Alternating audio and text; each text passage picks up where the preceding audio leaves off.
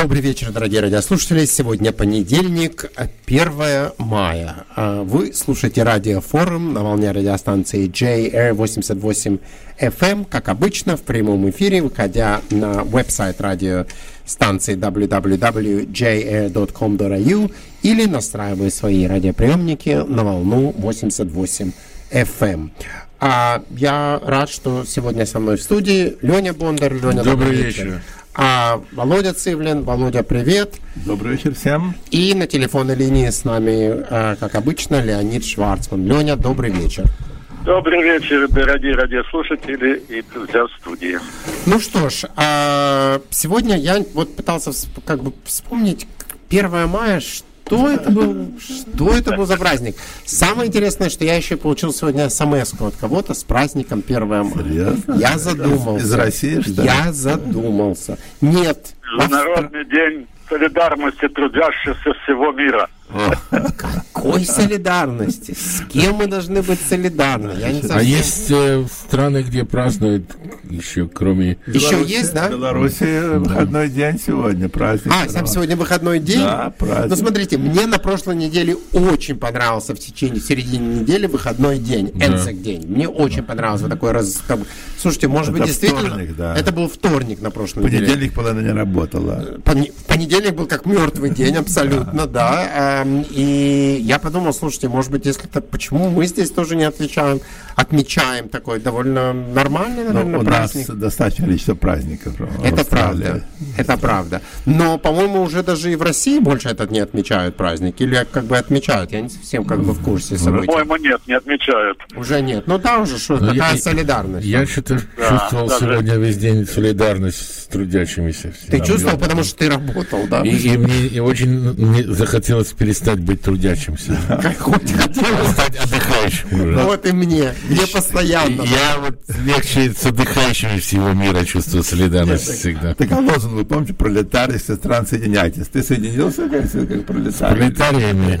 Да, или ты не соединялся? Турнира пролетал. Смотрите, я могу четко вам сказать, я сегодня ни с кем не соединился, да, работал, и точно такие же мысли у меня, как у Лени Бондаря в студии, что хотелось было быть бы безработным какое-то небольшое количество времени. Да, как старый одесский анекдот, встречаются два одессита на улице, говорит: Сема, ты работаешь? Да, еще не устроился. Ну вот, видите, хорошо, я рад, что мы начали сегодня как 1 апреля, а не 1 мая, с праздниками, с юмором, и поэтому Но... Ром, разрешите, я вспомню один случай, который был на демонстрации по поводу 1 мая. Давайте, конечно, Леня, это же сегодня праздник. Это уже было при Брежневе. В Кишиневе я работал на заводе, большой завод, около 4000 человек там было. И на 1 мая, конечно, наша колонна была довольно большая, и мы несли разные плакаты, в том числе транспарант с членами Политбюро. И перед тем, как выйти на площадь, где была трибуна и правительство сидело, обязательно стояли там члены горкома партии и проверяли, правильно ли лозунги, правильно ли все.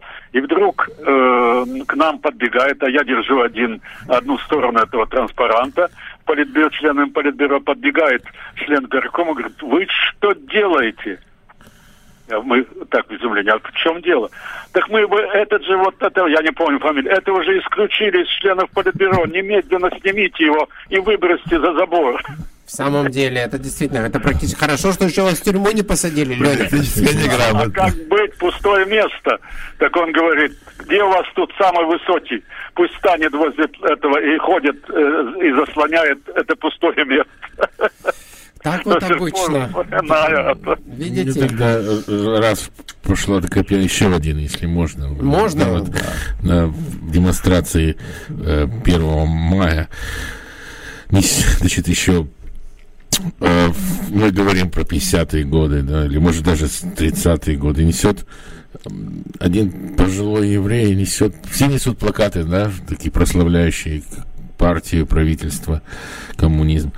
А один старый еврей несет плакатик: «Спасибо товарищу Сталину за наше счастливое детство». Ну, к нему подходят там двое в штатском, его вытаскивают из демонстрации. Говорю, вы вообще понимаете, чем у вас написано? Говорит, конечно. Говорит, ну, вы что, не понимаете, что когда у вас было детство, товарища Сталина еще не было? Не было, да. Говорит, так вот за это ему и спасибо. Спасибо. Поэтому было очень хорошее детство. Я вспомнил еще, так как 1 мая, когда у нас, я учился в институте, и была демонстрация, надо было ходить, и мне вручили плакат.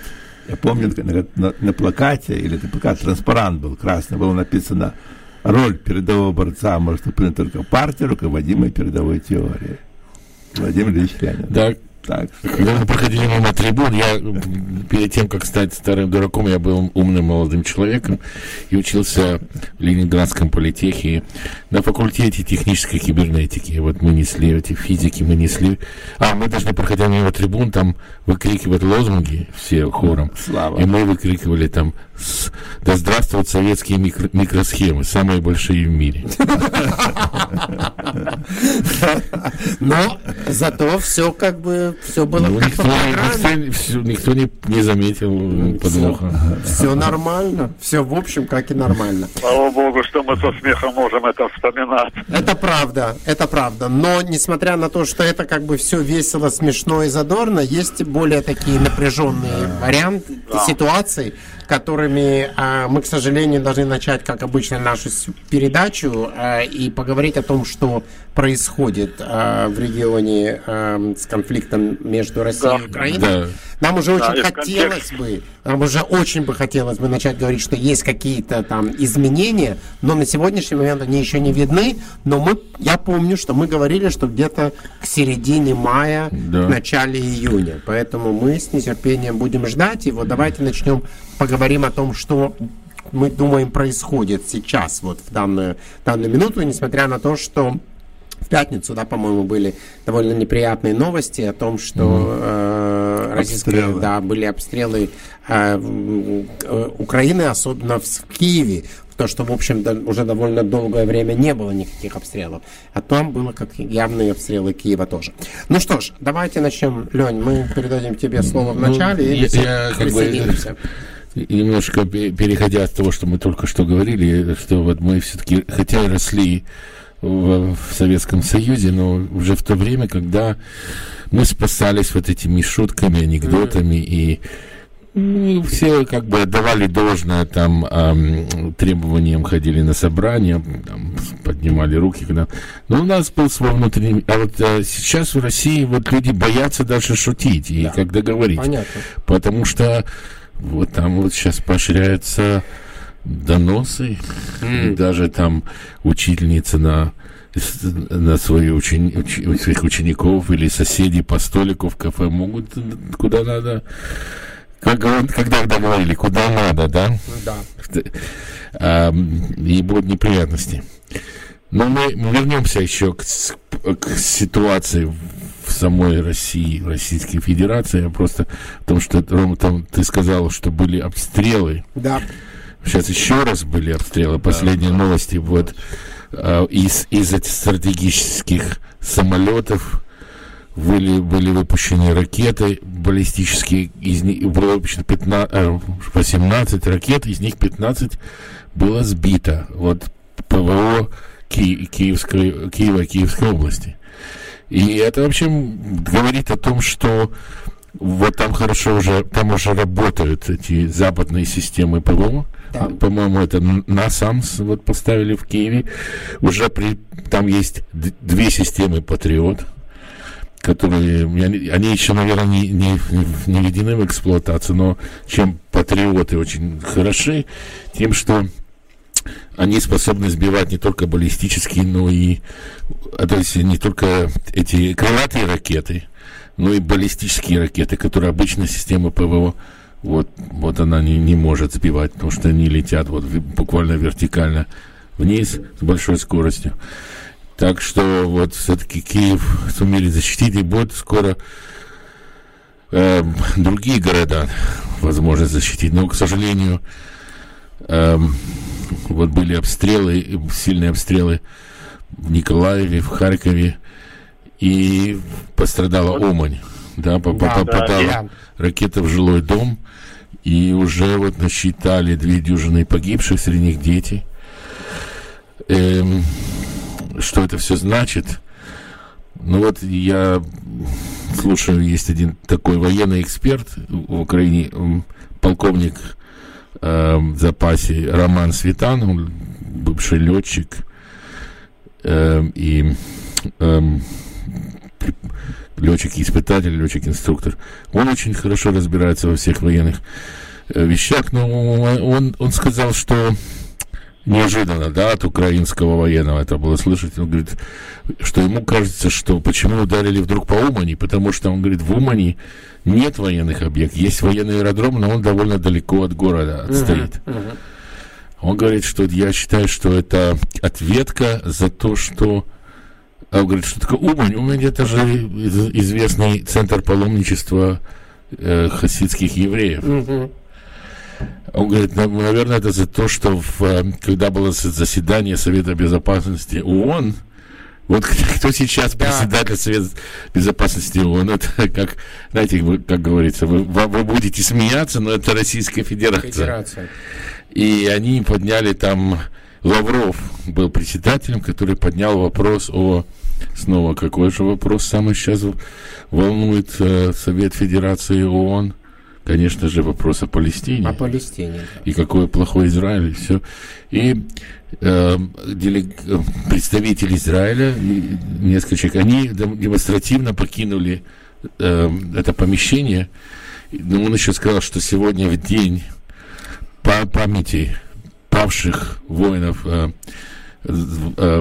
еврейского государства, он не будет заниматься вот этим, это глумление с его стороны. Да, но перед тем, как выйти, он зажег свечу.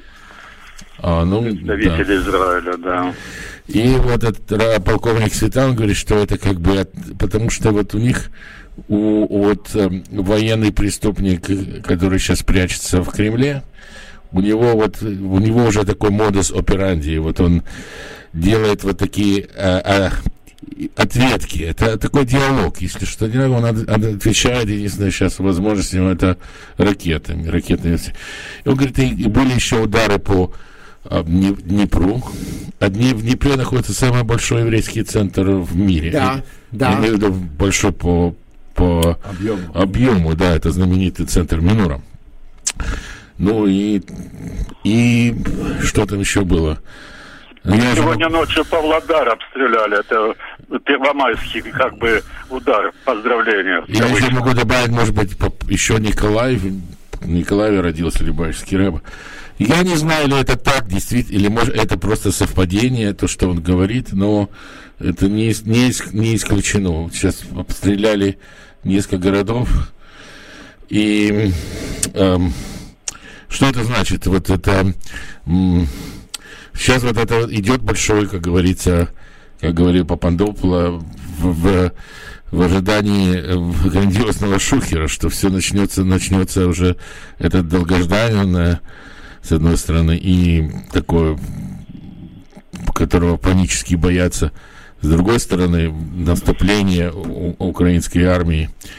И вот Россия задействует все свои ресурсы, и одна из этих ресурсов это страх, да. Но и также и политические ресурсы. Да, вот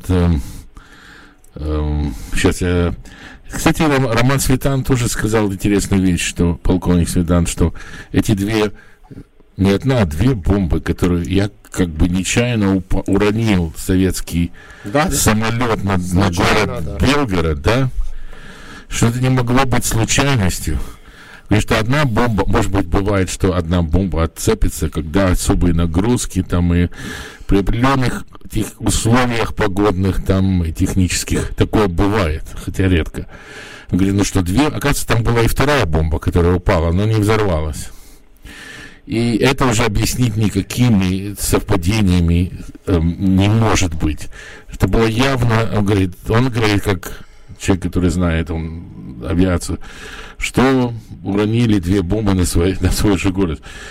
Почему? Ну, он говорит, если это карьера человека, который начал свою политическую карьеру с взрыва домов, да, в Рязанский Сахар, вы помните это, в Москве и в других городах, то что ему свои, чужие, кто-то сказал, что, ну вот, летчик летел и подумал, ну, все равно же один народ, что русские и украинцы один народ, он решил отбомбиться, не долетев до границы. Ну, это тоже мы обсуждали это в прошлом эфире. Да, я считаю, что это очень интересная как бы ситуация, и хочу сказать, что, ну, действительно, очень как-то все странно и непонятно. То есть я понимаю, что есть разные объяснения. Почему это делается? Может быть, это чтобы, знаешь, посеять вот такие вот настроения, что Россия сейчас в этом самом, как бы, сич, как это сказать, ну, враги у ворот, чтобы настроение патриотизма, вторая страна огромная, чтобы люди пошли записываться в военкоматы, не знаю. Но вот одна из политических вот оружия, которое задействовано вот более успешно, наверное, все-таки, это на международном уровне.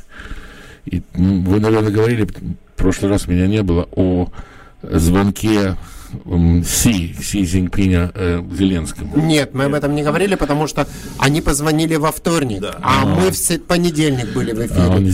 И мы не успели, мы хотели. Не согласовал с вами. Он не скоординировал, потому что мы еще, видно, не самый главный новостной канал, потому что очень часто политики подстраиваются под новостные каналы. Технический вопрос вообще. Этот микрофон, с которым я говорю, слышно меня нормально? Отлично, да. Потому что мне говорили, что в прошлый раз было плохо слышно. Мы тебя пересадили с другого, поэтому, ну, хотя вроде тот уже тоже работает. Поэтому... Ну, хорошо. Так, ну, один мой знакомый говорит, что вот ты видишь, Леня, что вот теперь Китай отвернулся от Путина, и все, он же с Зеленским говорит. Нет. Я говорю, подожди, еще это ничего не значит. Может, даже наоборот, Си выполняет, не то, что выполняет задание Путина, но они заодно. И он просто решил ему посулить какие-то ништяки там, или припугнуть его. Как-то, на Зеленского сейчас оказывается громадное давление. Безумное, я думаю, безумное. Чтобы так уговорить его на какой-то договорняк, и что-то такое, чтобы только отвернуть вот это вот вероятность поражения или какого-то то, что может компрометировать вот этого военного преступника кремлевского и его власть, потому что в России не любят слабых, они поклоняются сильному лидеру, даже если он творит какие-то преступления, но должен быть сильный. Если вот какое-то военное поражение в Украине, это будет слабость и все. Акела промахнулся, и обычно оттуда не выходит с Кремля, с этой комнаты кремлевской, выходят вперед ногами эти лидеры, или по своей, после, как говорили у нас, после долгой продолжительной болезни, с Лебединым озером в телевизоре. Кстати, балет Большого театра не пустили на гастроли в Соединенные Штаты. Наверное, потому что балерины нужны сейчас. Вдруг в Лебединое озеро надо будет танцевать. Опять срочно, будет да. танцевать. Так вот... Подожди минуту, кто не пустил? Я думаю, Америка не пустила. Американцы не пустили. Ну да, не дали визы. Кстати, я слышал, что некоторые даже артисты, эстрадные артисты, которые стараются быть в стороне от политики, планировали гастроли в Германии, еще где-то, им тоже не открыли визы. Ну, не им, а коллективу, потому что, понятно, это большое количество людей. Это интересно, потому что там есть придворные, эти прикормленные музыканты, как Гергиев там, или там других, или Нетребко, их спрашивают вообще. Они же сотрудничают с этими самыми главными институциями. Они должны просто сказать, что мы против войны, но они не могут это сказать, поэтому, тогда извините. Ладно, вернемся. Мы вернемся, да. К Китаю и... Но еще, вот тоже я под впечатлением от разговора с этим полковником, он говорит, что вы понимаете, что еще вполне может быть, что вот руководитель Китая Си Цзиньпинь, он в разговоре с Зеленским пытается как-то услышать какие-то намеки о будущем украинском наступлении, куда и где и что. В всяком случае, то, что сам Китай сказал, что они участвуют в этом миротворчески, решили взять на себя миротворческую миссию, как я не помню точно его формулировки, но он говорит, потому что мы очень хотим мира, чтобы вы помирились. Мы не ищем здесь никаких для себя бенефитов. Мы это делаем там чисто бескорыстно. Ну, понятно, что если они это говорят, но как раз то, что они и делают, они ищут для себя выгод. Выгода у них уже есть, потому что Россия сейчас в слабом положении, и она и так была вынуждена продавать те ресурсы природные за бесценок, но еще могут попасть больше в кабалу к Китаю. Это правда. Ну, и тут там еще какие-то очень, очень серьезные с этим связанные вещи, которые мы не знаем, как любят говорить российские политологи, идет переформатирование мира, геополитическое переформатирование. Такое красивые слова. Ну, в общем, что мы как бы перемешиваем. Сейчас все меняется, да, и когда меняется, есть люди, которые при власти, и они используют как opportunity для себя. Леня, хочу добавить, что переговоры, которые были, разговор Зеленского с Кси, премьером Китая, назвали секретным. Поэтому о чем они говорили, что они обсуждали, никто не знает, никаких не было репортов. Зеленский сказал, что было продуктивно. Да. Вот это они все не научились, это все. Даже настолько все этому учатся, эти политики, что даже наш премьер штата Виктория, когда поехал в Китай неожиданно, вернулся, сказал, все продуктивно, классно, но не без всяких деталей. Да, это напоминает прогноз погоды. Сегодня облачность, возможен дождь. И всегда. Ну, в общем, Россия запустила свои рычаги международного давления. Мы это видим, что засуетились какие-то вдруг политики, которых раньше не вмешивались. Ну, Макрон всегда, он, как говорил академик, как его? Пенковский, что он пытается быть затычкой в каждой бочке. Наверное, Леня, на Макрона самое большое досье КГБ имеет. Наверное. Она, кстати, Отчего он так выглядит довольно... На Саркози там было очень большое. На Саркози я уверен. На Макрона, наверное, не меньше. Не меньше, да. Потом вдруг этот бразильский лидер вдруг пустился во все тяжкие, что надо помирить, что это хорошо, война плохо, мир хорошо, и что ему американцы сказали, что ты, дружок, говоришь штампами с российской пропагандой. То есть буквально так он выражался. А в Китае вдруг посол Китая во Франции сказал, я не помню вот при каких обстоятельствах, но он сказал такую вещь, что Украина и другие республики, другие страны, которые остались после распада Советского Союза, они не имеют статус полноценных стран.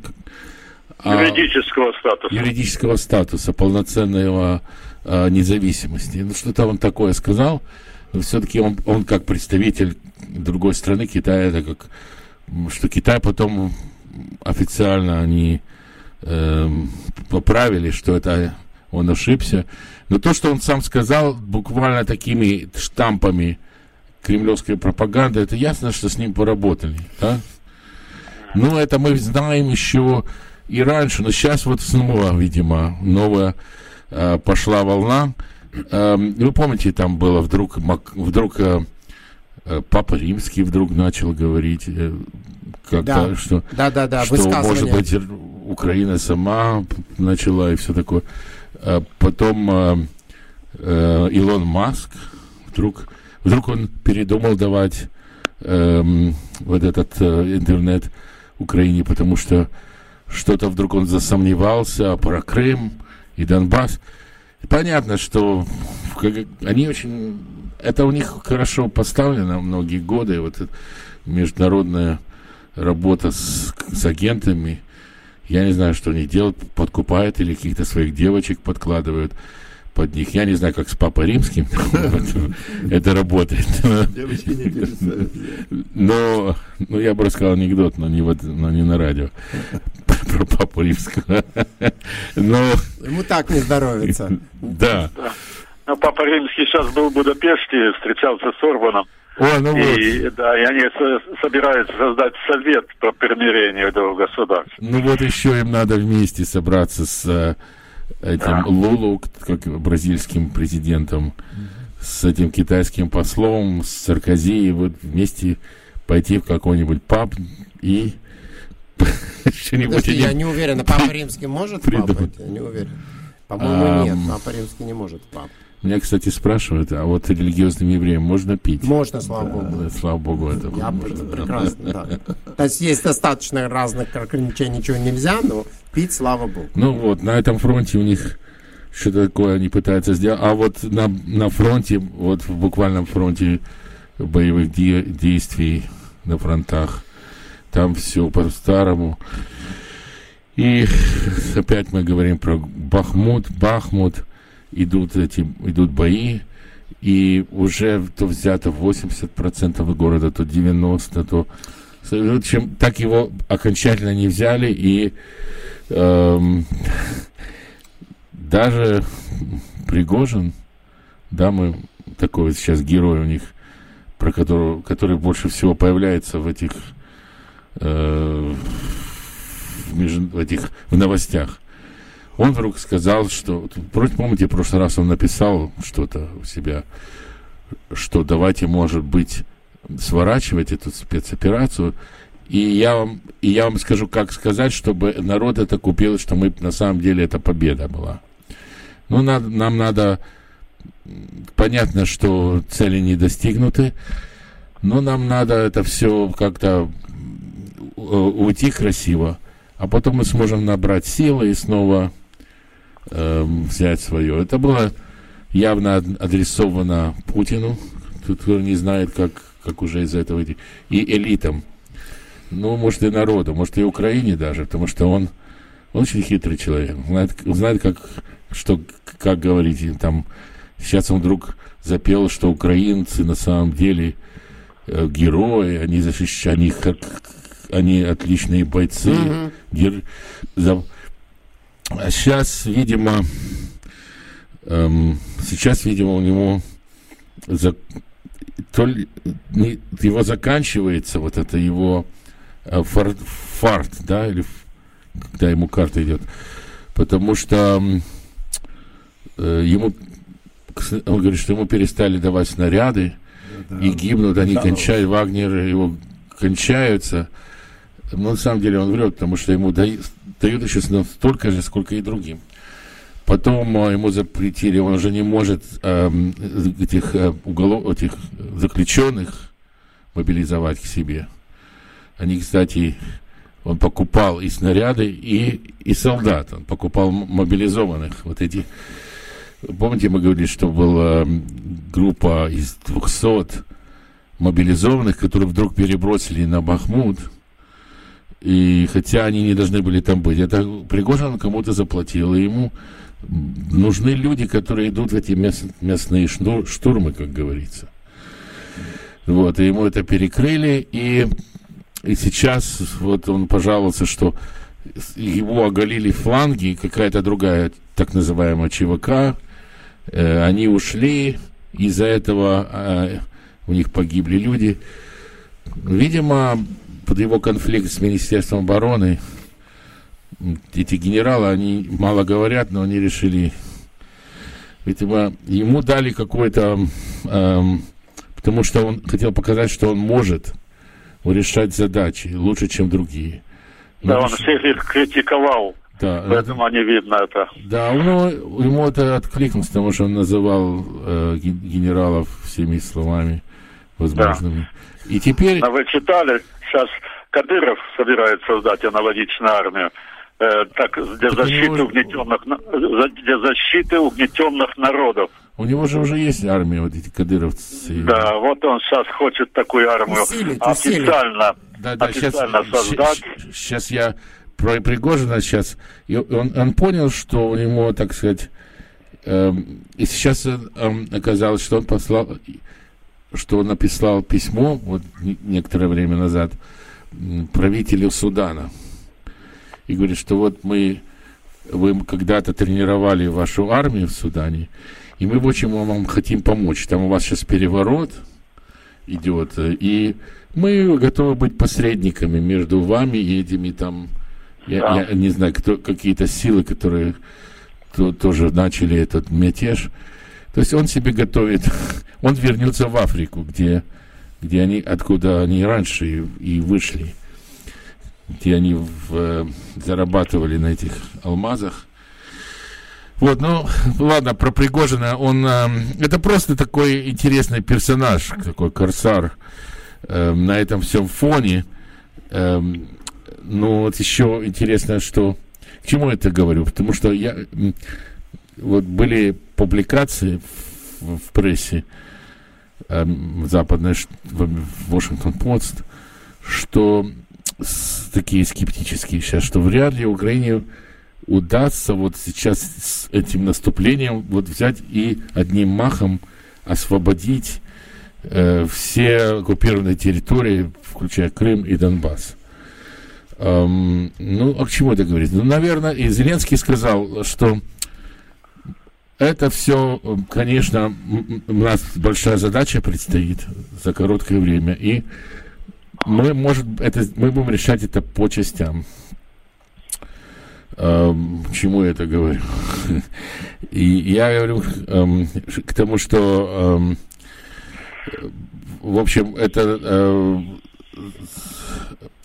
понятно, что они будут это решать, они не смогут сразу, возможно, они не смогут всю эту территорию освободить за этот один сезон. Я забыл, о чем я хотел сказать. Ну, это нормально, Леня, это нормально по-человечески. Я вот хочу только единственное сказать и вернуться к одному из моментов, о котором ты говорил, да. Что вот, возможно, пытаются показать, что вот как важно, что в России призывают в армию, что люди присоединяются и так далее. Я абсолютно случайно смотрел одну передачу по российскому телевидению, развлекательную передачу, но во время ней были определенные рекламы. И сейчас регулярно в течение этой передачи, по-моему, в каждом рекламном блоке была реклама, призывая людей в армию, что как классно быть в армии, и какое будущее прекрасное. Рома, это...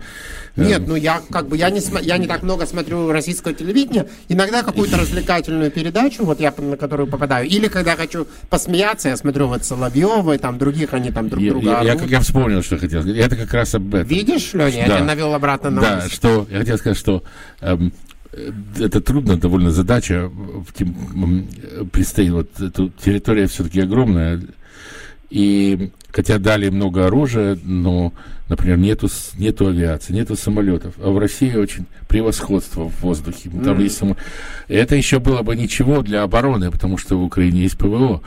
Но для наступления это просто вот необходима авиация, потому что если для того, чтобы там идти, прорываться вперед, выходить на оперативный простор, нужно прикрытие авиации, потому что ты не можешь тащить и разворачивать эти комплексы ПВО.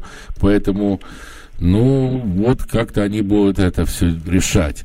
Но вот я считаю, что, не только я считаю, но понятно, что вот то, что мы называем победа или завершение войны, это может быть в комплексе события на фронте плюс события в самой России, потому что там это вот экономика и политическая вот атмосфера или настроение в народе, это все тоже, это все вместе может как-то повлиять, чтобы решить это в положительном, в том ключе, который мы ожидаем. Если вы помните, да, вот было Первая мировая война, потом революция. Не помним, конечно. Да. Мы не помним, нет, слава богу, еще не помним. Да, но вот когда была революция... Такие молодые люди мы вообще. Россия еще официально оставалась в состоянии войны с Германией, да, и Ленин решил заключить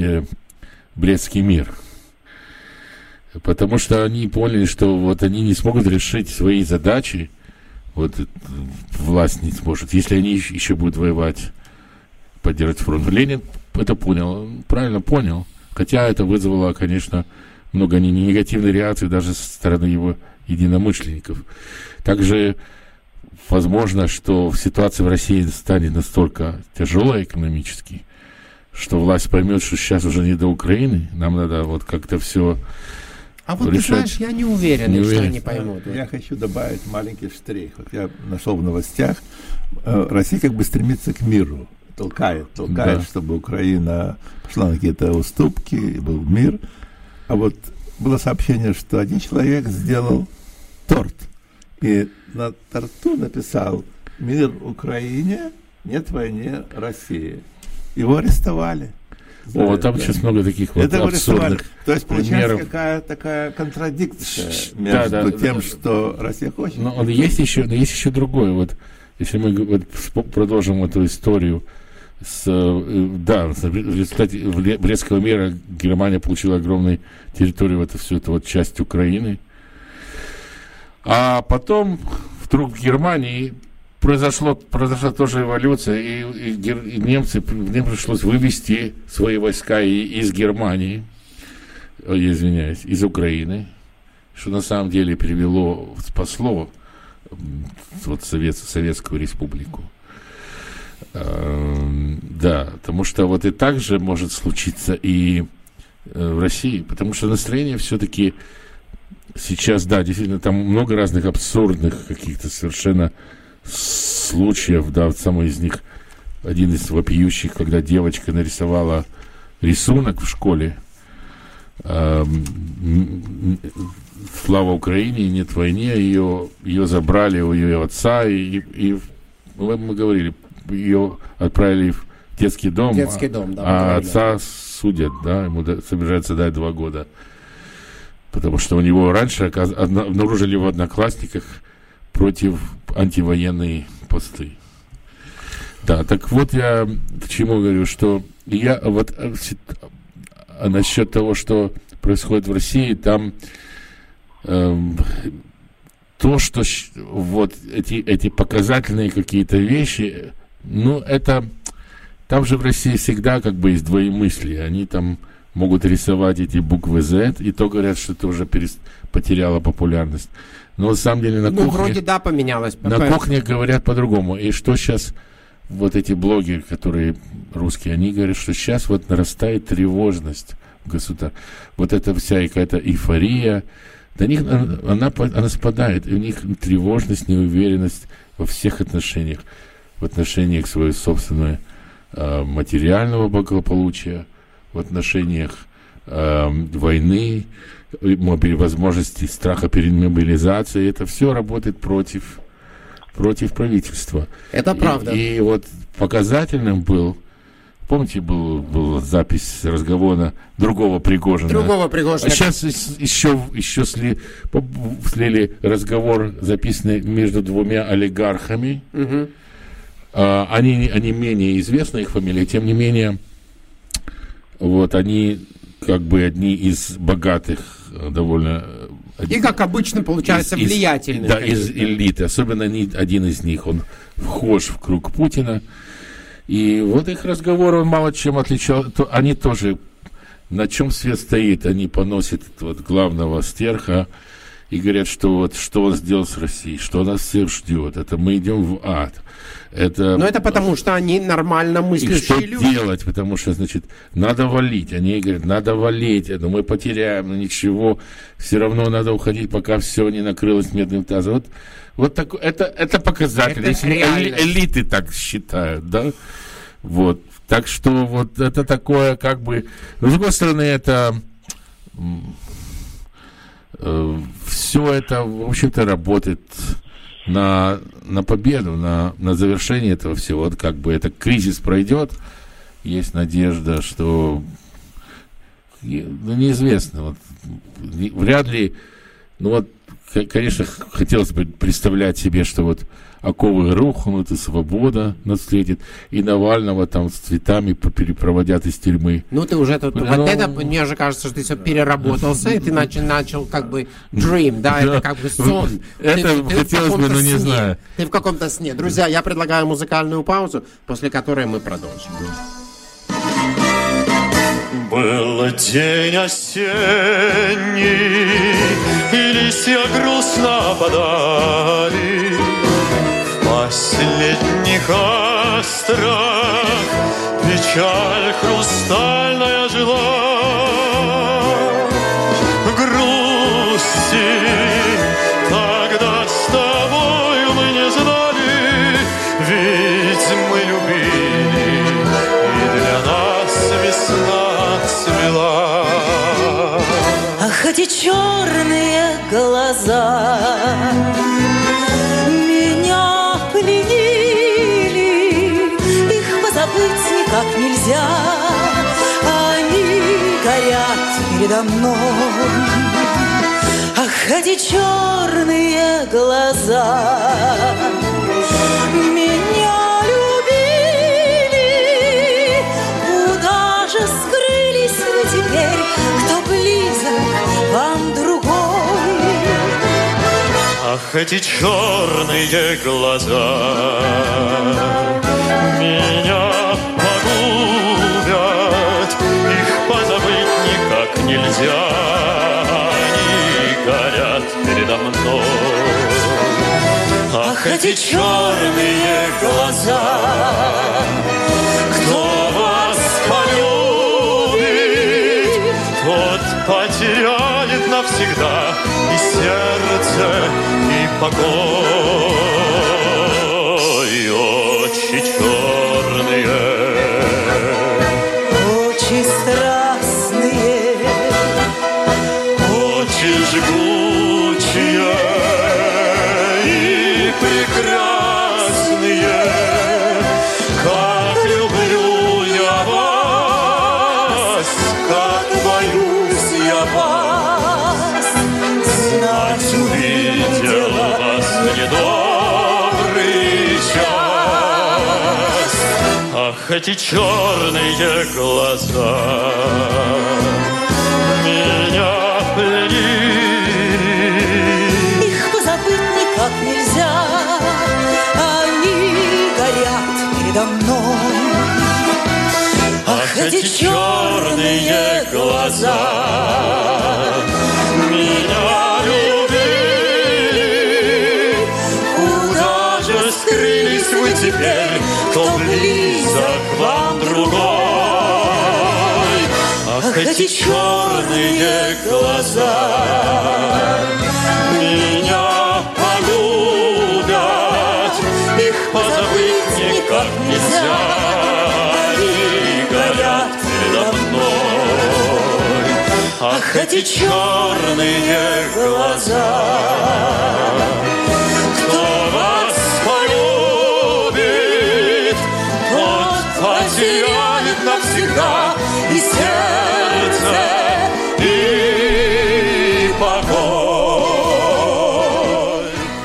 Дорогие радиослушатели, мы продолжаем нашу передачу. Вы слушаете радиофорум на волнах радиостанции J-Air 88 FM. Ну что ж, мы все время говорили о том, что да, будут какие-то военные действия, будут какие-то изменения на фронте линий с Украиной. Мы остаемся того же мнения на сегодняшний момент, что май-июнь это как раз то время? Да, уже даже говорят о том, что вот только вот сейчас должны заканчиваться, дождичек закончится, который по прогнозу закончится вот через несколько дней, а потом подсохнет земля, ну и потом можно идти вперед. Зеленский четко сказал, когда его спросили на пресс-конференции, он говорит, в ближайшее время будет контрнаступление. Вот уже готовят, прилетело в Севастополь, там кто-то закурил там опять не в положенном Да-да, там месте. что-то неудачно закурили. Беспилотник. Нефтебазу взорвали полностью. Обычно уже такая народная примета, когда взрывается нефтебаза в Крыму, это к наступлению. Нефтебаза обеспечивала морской флот России горючим. Да, там такой пожар был, что там долго его не могли потушить. Его даже не тушили, его невозможно потушить, пока там все горючее не выгорело. Ну вот, и с другой стороны, там по телевизору говорили, что не волнуйтесь, но этот самый курортный сезон будет проходить без изменений, не волнуйтесь, приезжайте, вообще все пляжи открыты. Я не думаю, что они соберут деньги с этого в этом курортном сезоне. Да, вот было сообщение, хочу добавить, что когда сразу после пожара там распространились панические слухи о неспособности российской противовоздушной обороны обеспечить безопасность стратегических объектов. И это начало курортного сезона во время оккупированном Крыму. Так в это время российские военнослужащие начали писать рапорты на отпуск, в которых указывают места его проведения на территории континентальной России. То есть показывает, что уже начинается потихоньку отход людей из Крыма.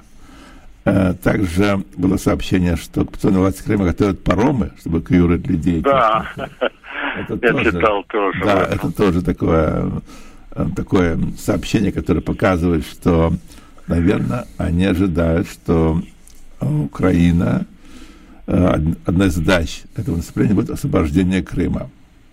И, потому что Крым, если разбомбят мост, то это прекратится все снабжение, останется только узкая перешеек, который связывает Крым с сушей. И если выйдут до Азовского моря, то получается вот этот кусок будет закрыт. И можно будет обстреливать, со снаряда достанут до Крыма.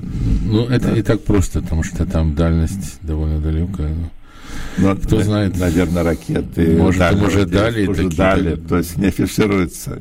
Конечно, мы же не знаем деталей, то есть это понятно. Потому что в одной из российских этих ток-шоу один из экспертов высказал такое мнение, говорит, что мы не знаем, что Украина получила от западных стран в качестве оружия. И какое оружие? Правдивые комментарии. Да. Есть оружие, которое мы не знаем, что они имеют. Ну вот, повторяли же постоянно американцы, что мы, значит, дадим оружие, но такое, чтобы они не могли атаковать Российскую Федерацию.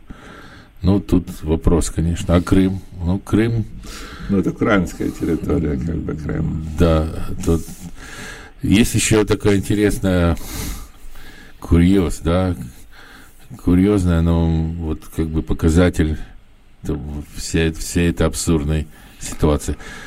Значит, снова ввели такой закон в Москве, с Кремля, что жители, проживающие на вот новых, как они говорят, присоединенных территориях 4 этих, как говорится, областей, значит, те, которые не получили паспорт Российской Федерации и не присягнули, да, там есть какой-то не помню как, но на своей российской родине, они будут считаться, их статус официально иностранцами. Да, я и даже, возможно, их как говорится, выселить. Экстрадировать за границы. Депортирование, да. Я подумал, что совершенно вот человек прожил, он может быть в одном этом городе или в селе жил всю свою жизнь, и вдруг он просыпается иностранцем. И другой вопрос, куда их депортируют? В Украину? Вот это да. Или в Россию? Куда? Я думаю, там никто так не задумывался. Если они показали, что они не граждане России, значит, их куда-то... А в Украину, что ли? Но они, наверное, только рады были, но непонятно. Ну, смотрите, вся ситуация непонятная, поэтому тут удивляться сильно нечего. Ну, как мы говорим все время, поживем, увидим. Если у нас как бы нету больше дополнительного, что мы можем сказать насчет конфликта между... У меня есть один. Ну, Леня, пожалуйста. Вот у меня такой вопрос. Давайте выскажем свое мнение по этому вопросу. Ну, ситуация, конечно, мы говорили много раз об этом. Ситуация уже, это, конечно, трагическая буквально. Это война, это гибель людей, это страшное невинных дело. людей, невинных людей, да. абсолютно. Ну, надо сказать, что в самой Украине сейчас тоже там разногласия всякие. Некоторые выступают против Зеленского, там же свобода слова. Но я не об этом сейчас говорю. Положение такое. Вот ваше мнение, у меня вдруг такая мысль возникла, ваше мнение, что случилось бы, если ведь Путин, когда планировал эту спецоперацию, он планировал, как мы говорили, закончить ее в 2-3 дня.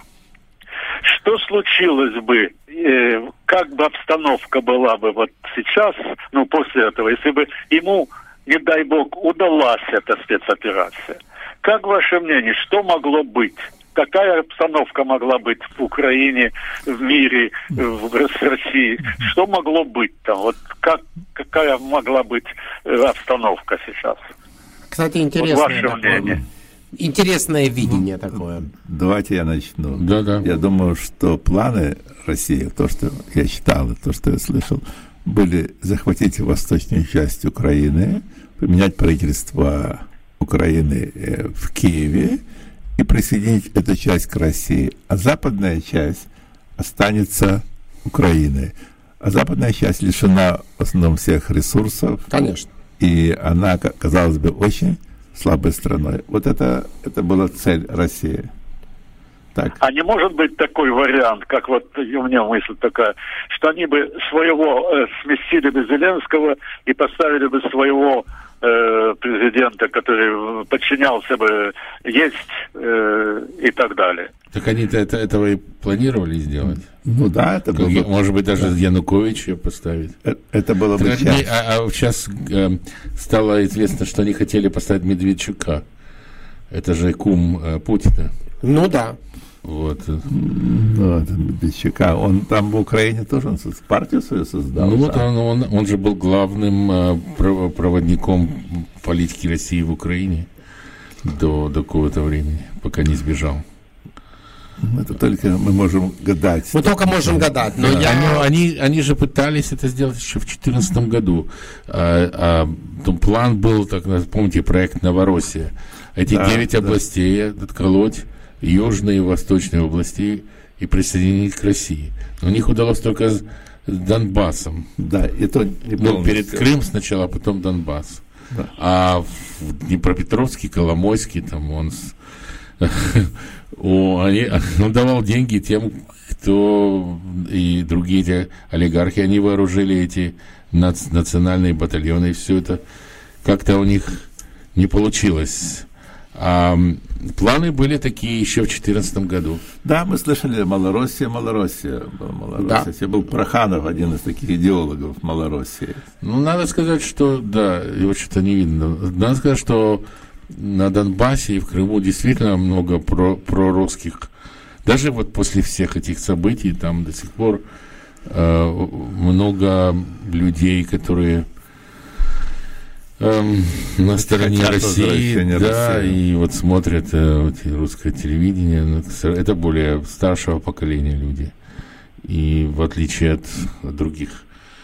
Может быть, ну, я, честно говорю, Леня, что у них бы, он бы был какой-то частичный успех. Они бы не смогли, конечно, оккупировать всю Украину. И потому что им саппорта никакого нету. Что-то же было... то есть вы считаете, я задам еще один вопрос, вы считаете, что Зеленского не будут судить или там осуждать за то, что он вот так начал вот такую вот войну? Вот как вы считаете? Подожди, кто начал войну? В будущем я имею в виду. Подожди, разве Зеленский начал войну, Леня? уже некоторые начинают осуждать его. Вот я слушаю иногда YouTube, и там выступает там и Гордон, там и другие. Там... Но есть многие, которые не любят Зеленского. Да, и еще некоторых людей Ермак тоже, они считают, что это главный зрадник. Но вот знаете ли то, что вот когда были переговоры в мае год назад в Стамбуле, да, когда они, конечно, ни к чему не привели, но были попытки переговоров Украины с Россией через посредничество Эрдогана в Стамбуле. Да. Ну вот говорят, что на самом-то деле это было предложение, что Зеленский Ермак, они предложили России забрать Донбасс и закончить эту войну. И вот многие считают, что это было предательство, зрада. Ну, конечно, русские иначе как бы не согласились тогда, потому что они были уверены в победе. В полной победе. И, в общем, после этого уже была Буча, и все эти вещи, уже назад никакой дороги, никаких переговоров. Да. Но я хочу сказать, вот, ответив тоже на вопрос Лени, насчет того, что, мол, будут ли осуждать Зеленского и возможно ли будут какие-то против него действия, я считаю, вот мое мнение, что да. Потому что люди безумно непредсказуемы. Будут критиковать, это точно будет. Толпы людей непредсказуемы. И люди, есть определенные толпы людей, которые безумно поддаются влиянию. Если появится какой-то новый шумный лидер с большим финансовым запасом, который сможет вести новую какую-то кампанию, я думаю, что такому, как Зеленскому, мало не покажется. И это очень печально. И это очень печально, потому что это человек, который конкретно, я вот считаю, просто конкретно считаю, что этот человек рискует своей жизнью, рискует всем. А в молодом возрасте легко в какой-то момент мог оттуда как бы слинять, и все бы дело бы забылось. Я считаю, да. А он абсолютный герой, и так как он борется сегодня за успех Украины, трудно себе представить какого-либо другого лидера. Да, особенно, друзья мои, давайте дадим должное тому, что он новый политик. Новый, это не то, что человек всю жизнь в политике. Он новый политик, но настолько четко начал как бы разбираться в том, что происходит, и настолько правильно вести свою позицию по отношению к своей стране, я считаю, что стоит большого-большого уважения. Но критика всегда будет. Я согласен. Я считаю, что вот когда закончится война, вот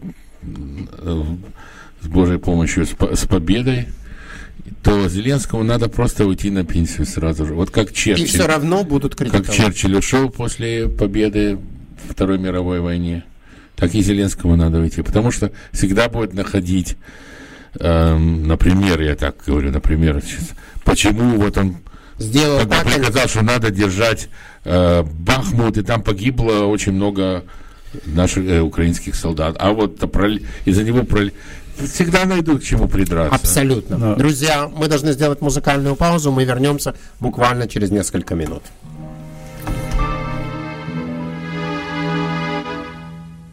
Время не прячет правды. Нам с тобой судьба, хозяйка зла. Разбрелись дороги, унесли с собой тревоги, и любовь твоя печалью поросла. Время, оно беседует